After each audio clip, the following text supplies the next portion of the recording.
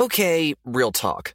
When did paying someone back become social media? What do you mean? Like, say I want to see what you're doing and who you're hanging with, and you're not posting about it on your story. I can just stalk your Pay app and find out what you're doing. Oh, yeah, that's weird. You do that? No, I don't do that. I use Apple Cash. It's built into your iPhone, easy and secure. You can send and receive money right in messages and keep it between friends, and then use that money to buy something at a store with Apple Pay. Did you just pay me $1 on Apple Cash? Maybe. Shh. Services are provided by Green Dot Bank, member FDIC. Terms apply.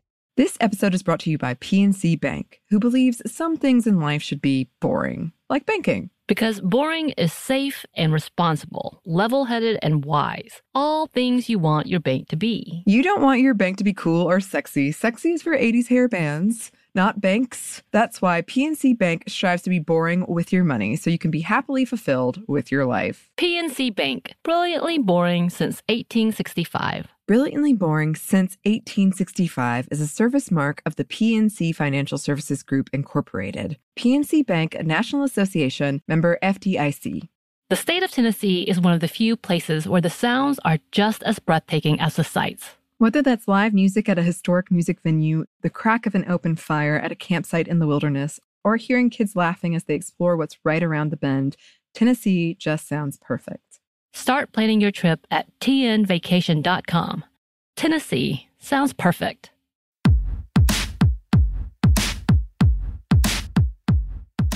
Hey, this is Annie. And Samantha. And welcome to Stuff I Never Told You, a production of iHeartRadio.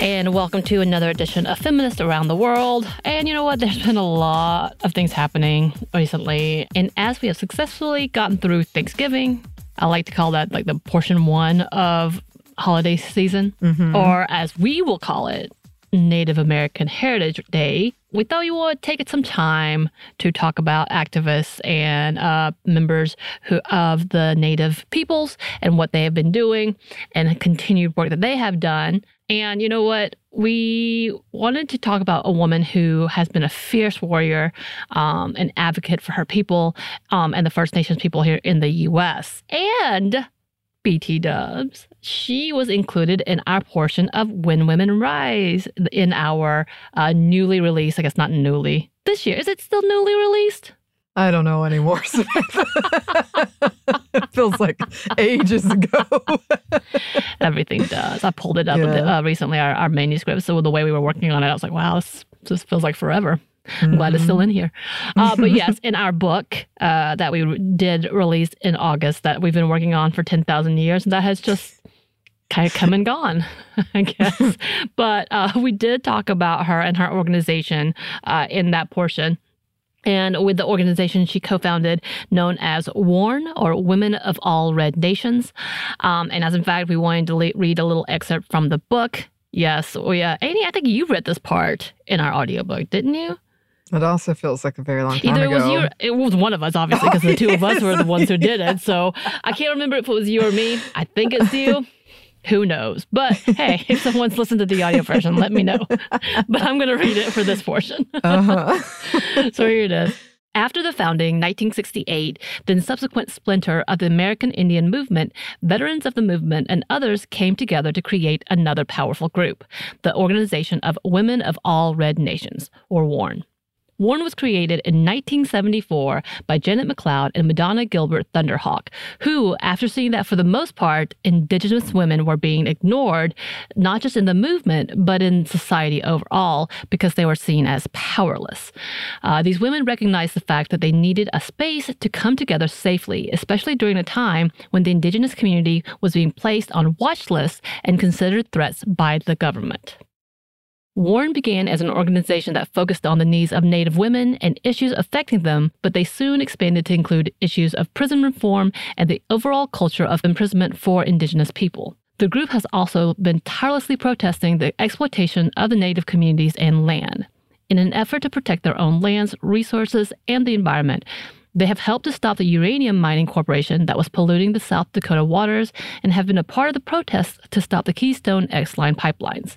Warren has been a leader in advocating for the rights of Indigenous women, as well as the fight over a number of other issues, including improving health care, expanding reproductive rights, and seeking to end violence against women. So, very short. I wish we could make it bigger. And we are going to talk a little more about them. When we talked about the book process on an earlier episode, we mentioned that not only did we have the hard task of choosing who or what we would cover in the book, but after deciding that, editing down the amount of content we had, which included this section and even this specific topic.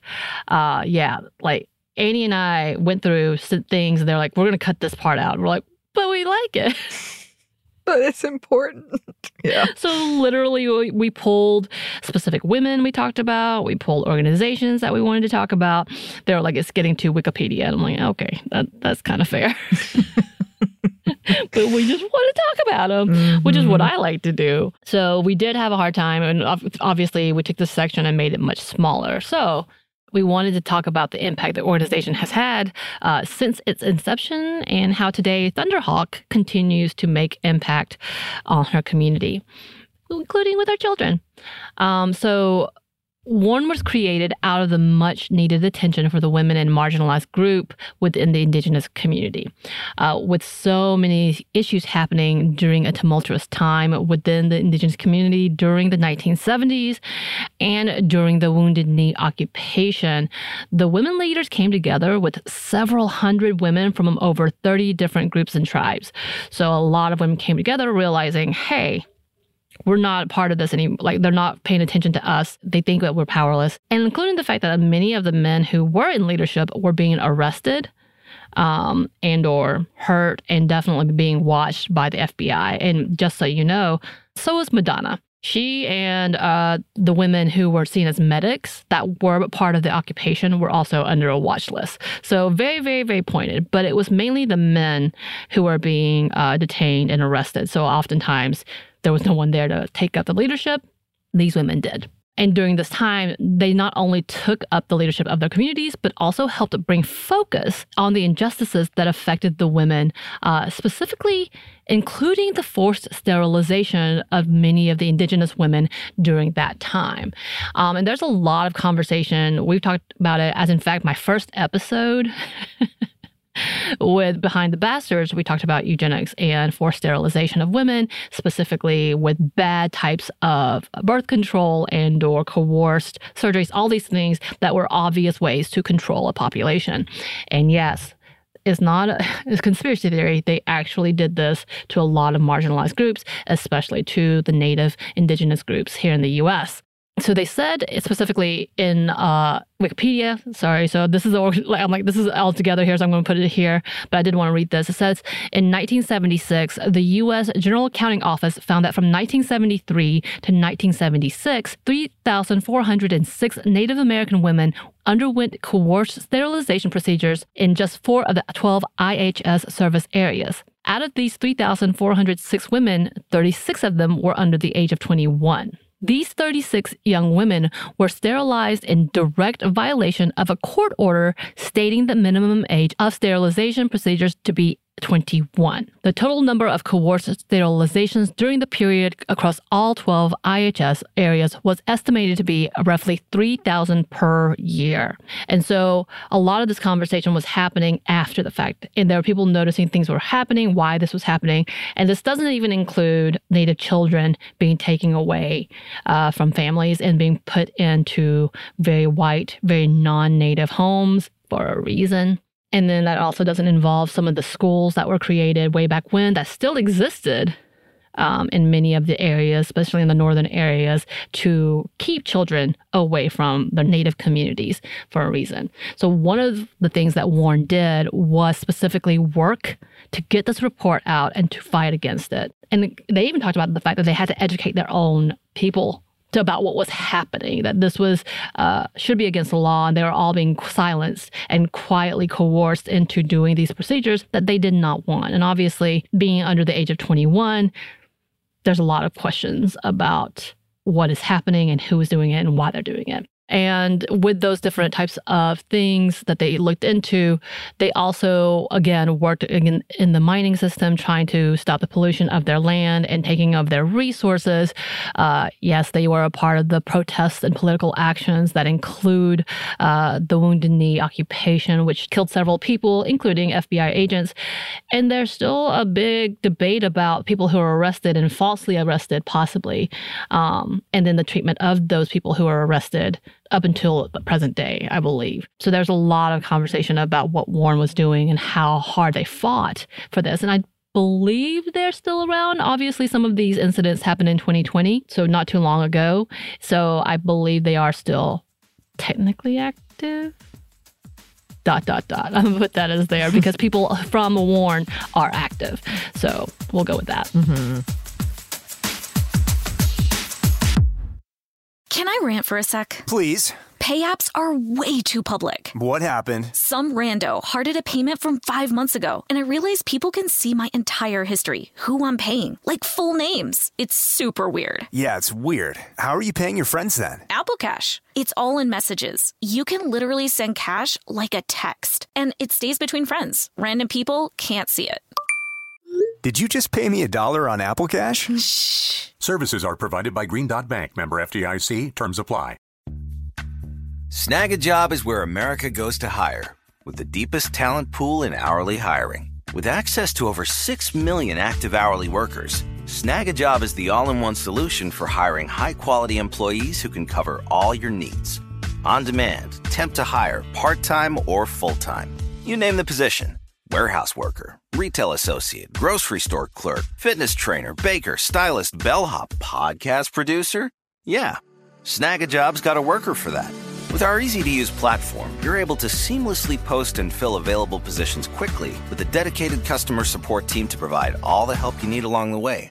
Kind of nice knowing you have a talent pool like that in your own backyard, right?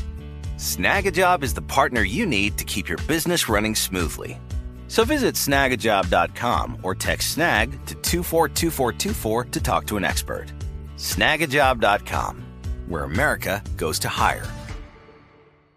This episode is brought to you by PNC Bank, who believes some things in life should be boring, like banking. Because boring is safe and responsible, level-headed and wise. All things you want your bank to be. You don't want your bank to be cool or sexy. Sexy is for 80s hair bands, not banks. That's why PNC Bank strives to be boring with your money so you can be happily fulfilled with your life. PNC Bank, brilliantly boring since 1865. Brilliantly Boring Since 1865 is a service mark of the PNC Financial Services Group, Incorporated. PNC Bank, a National Association, member FDIC.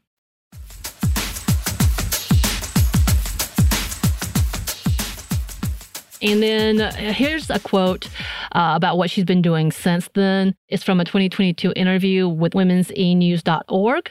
It says, as she moved forward, her work as a frontline protester and reformer evolved. She doesn't like the word activist, saying it's overused. She co-founded Women of All Red Nations, WARN, which focused on Native women's issues. She also co-founded the Black Hills Alliance to fight uranium mining on sacred Lakota land. She helped establish a survivor school, an alternative to government-run schools, where culturally relevant teachings about topics like tribal sovereignty were the norm. She currently works as a tribal liaison for the Lakota People's Law Project, which, quote, partners with Native communities to protect sacred lands, safeguard human rights, promote sustainability, reunite Indigenous families, and much more. And this is a quote from Thunderhawk. Your work changes as you age. I'm still busy. These issues are still there. There's land-based issues and water issues. And I thought, if you want to go back and read that, she has actually, she's on the podcast, so I'm sure you can listen to that as well. She has been working still, like at 83, she is still trucking with her activism, which she doesn't love, but with her work and continued fight for that. She has been doing this 4 years and been very loud and proud about it. And of course, she's been recognized for her work, including being written about, including in our book, but also in documentaries and film, including a documentary that was released in 2021 titled Warrior Women. And here's a quote about that. Now, 40 years later, Madonna is moving into the twilight of her life, fighting the inevitable slowing she dreads. She constantly worries aloud who she will, quote, pass the torch to. Warrior Women unveils not only the women's perspective on history, but also real-life activism echoing far beyond news events into generations to come. And then it's pretty much a movie about her and her daughter and the continued activism that they do today and their work they do today, and her passing it on to her family, which is beautiful to see. And yes, so earlier this year was the 50th anniversary of the Wounded Knee occupation. She has several interviews and several articles talking about her memories there and what happened there. And apparently she's still very cautious about what she says, rightly so. There's a lot, if you look into the article, because when we were researching for the book, there were things I was like, oh, this is kind of iffy, this is controversial. I'm not sure what we can include or what we can't. But also remembering that the 1970s had a lot of right-wing tactics. And like we know it today still. Like what we see as propaganda versus what was the truth, and how slowly things are coming out, especially during a time that didn't have a lot of social media or didn't give voice to Native communities and Native people. So trying to decipher through all of that is a whole issue. So, and I'm sure she is still concerned about her safety and being watched. Yeah.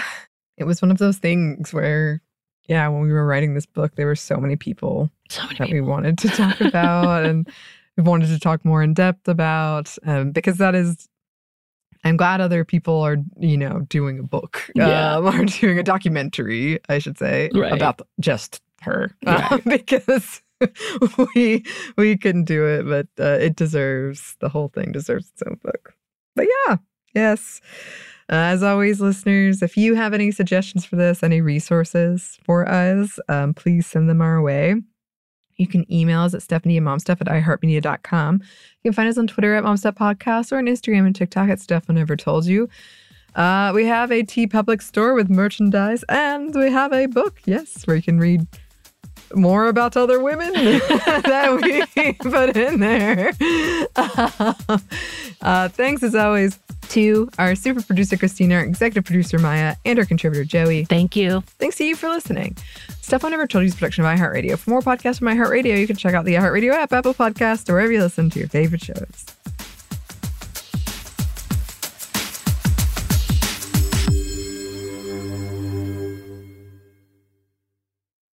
This episode is brought to you by PNC Bank, who believes some things in life should be boring, like banking. Because boring is safe and responsible, level-headed and wise. All things you want your bank to be. You don't want your bank to be cool or sexy. Sexy is for 80s hair bands, not banks. That's why PNC Bank strives to be boring with your money, so you can be happily fulfilled with your life. PNC Bank, brilliantly boring since 1865. Brilliantly Boring Since 1865 is a service mark of the PNC Financial Services Group, Incorporated. PNC Bank, a National Association, member FDIC. Tennessee just sounds perfect. Whether that's live music, the crack of a campfire, or kids laughing on an adventure. To start planning your trip, visit tnvacation.com. Tennessee sounds perfect. I'm Tamika D. Mallory. And it's your boy, my son, the General. And we are your hosts of TMI. And catch us every Wednesday on the Black Effect Network, breaking down social and civil rights issues, pop culture, and politics in hopes of pushing our culture forward to make the world a better place for generations to come. Listen to TMI on the Black Effect Podcast Network, iHeartRadio app, Apple Podcasts, or wherever you get your podcasts. That's right.